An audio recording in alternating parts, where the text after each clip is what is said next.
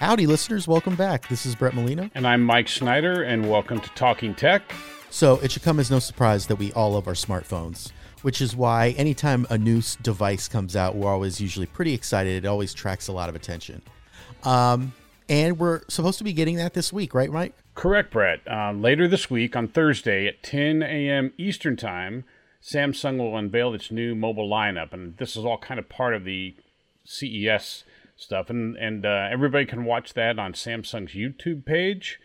We have links to that in our recent CES stories on tech.usatoday.com, and we'll be covering it. So far, what we know is we expect to see new models in the Galaxy lineup, like an S21, an S21 Plus, and an S21 Ultra. What we don't know is whether there'll be a new Note phablet. The sites that track Samsung news, kind of like you and I track sports teams trades, have also found evidence that suggests this wave of Galaxy phones might be slightly cheaper at the outset than the S20 was. If that is true, it could help Samsung expand its market share. And in case you don't know, it's already the global leader in smartphone sales with 22% of the market, up from 21% a year ago, according to research firm Strategy Analytics. Here in the U.S., Samsung's market share actually grew to 34% in the third quarter of 2020, while Apple's dipped from 36 to 30%. So this could be an interesting smartphone battle coming up here in the months ahead.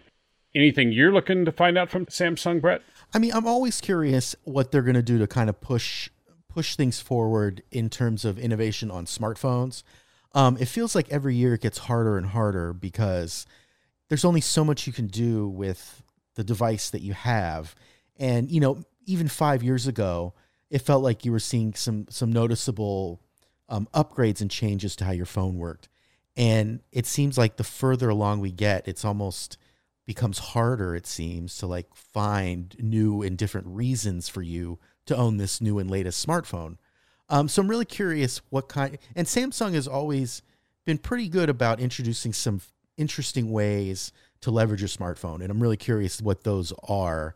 But yeah, it should be fun. I think it's always interesting to see. And Samsung in particular is always fascinating because of all the Android phone makers, they seem to be the one that has stood out the most as far as being a rival to the iPhone. And anytime you hear anyone with an Android phone, in most cases, it's a Galaxy phone.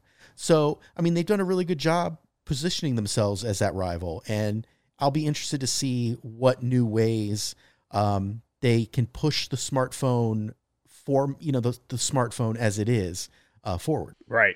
So we'll both be watching Thursday morning. We'll be covering it. You can follow us on tech.usatoday.com. And listeners, tell us, what do you want to know? I mean, what's most important? Battery, longer battery power, better cameras, better storage. You could let us know on Twitter, where I'm at Mike Snyder, Snider. And I'm at Brett Molina 23. You've been listening to Talking Tech. We'll be back tomorrow with another quick hit from the world of tech.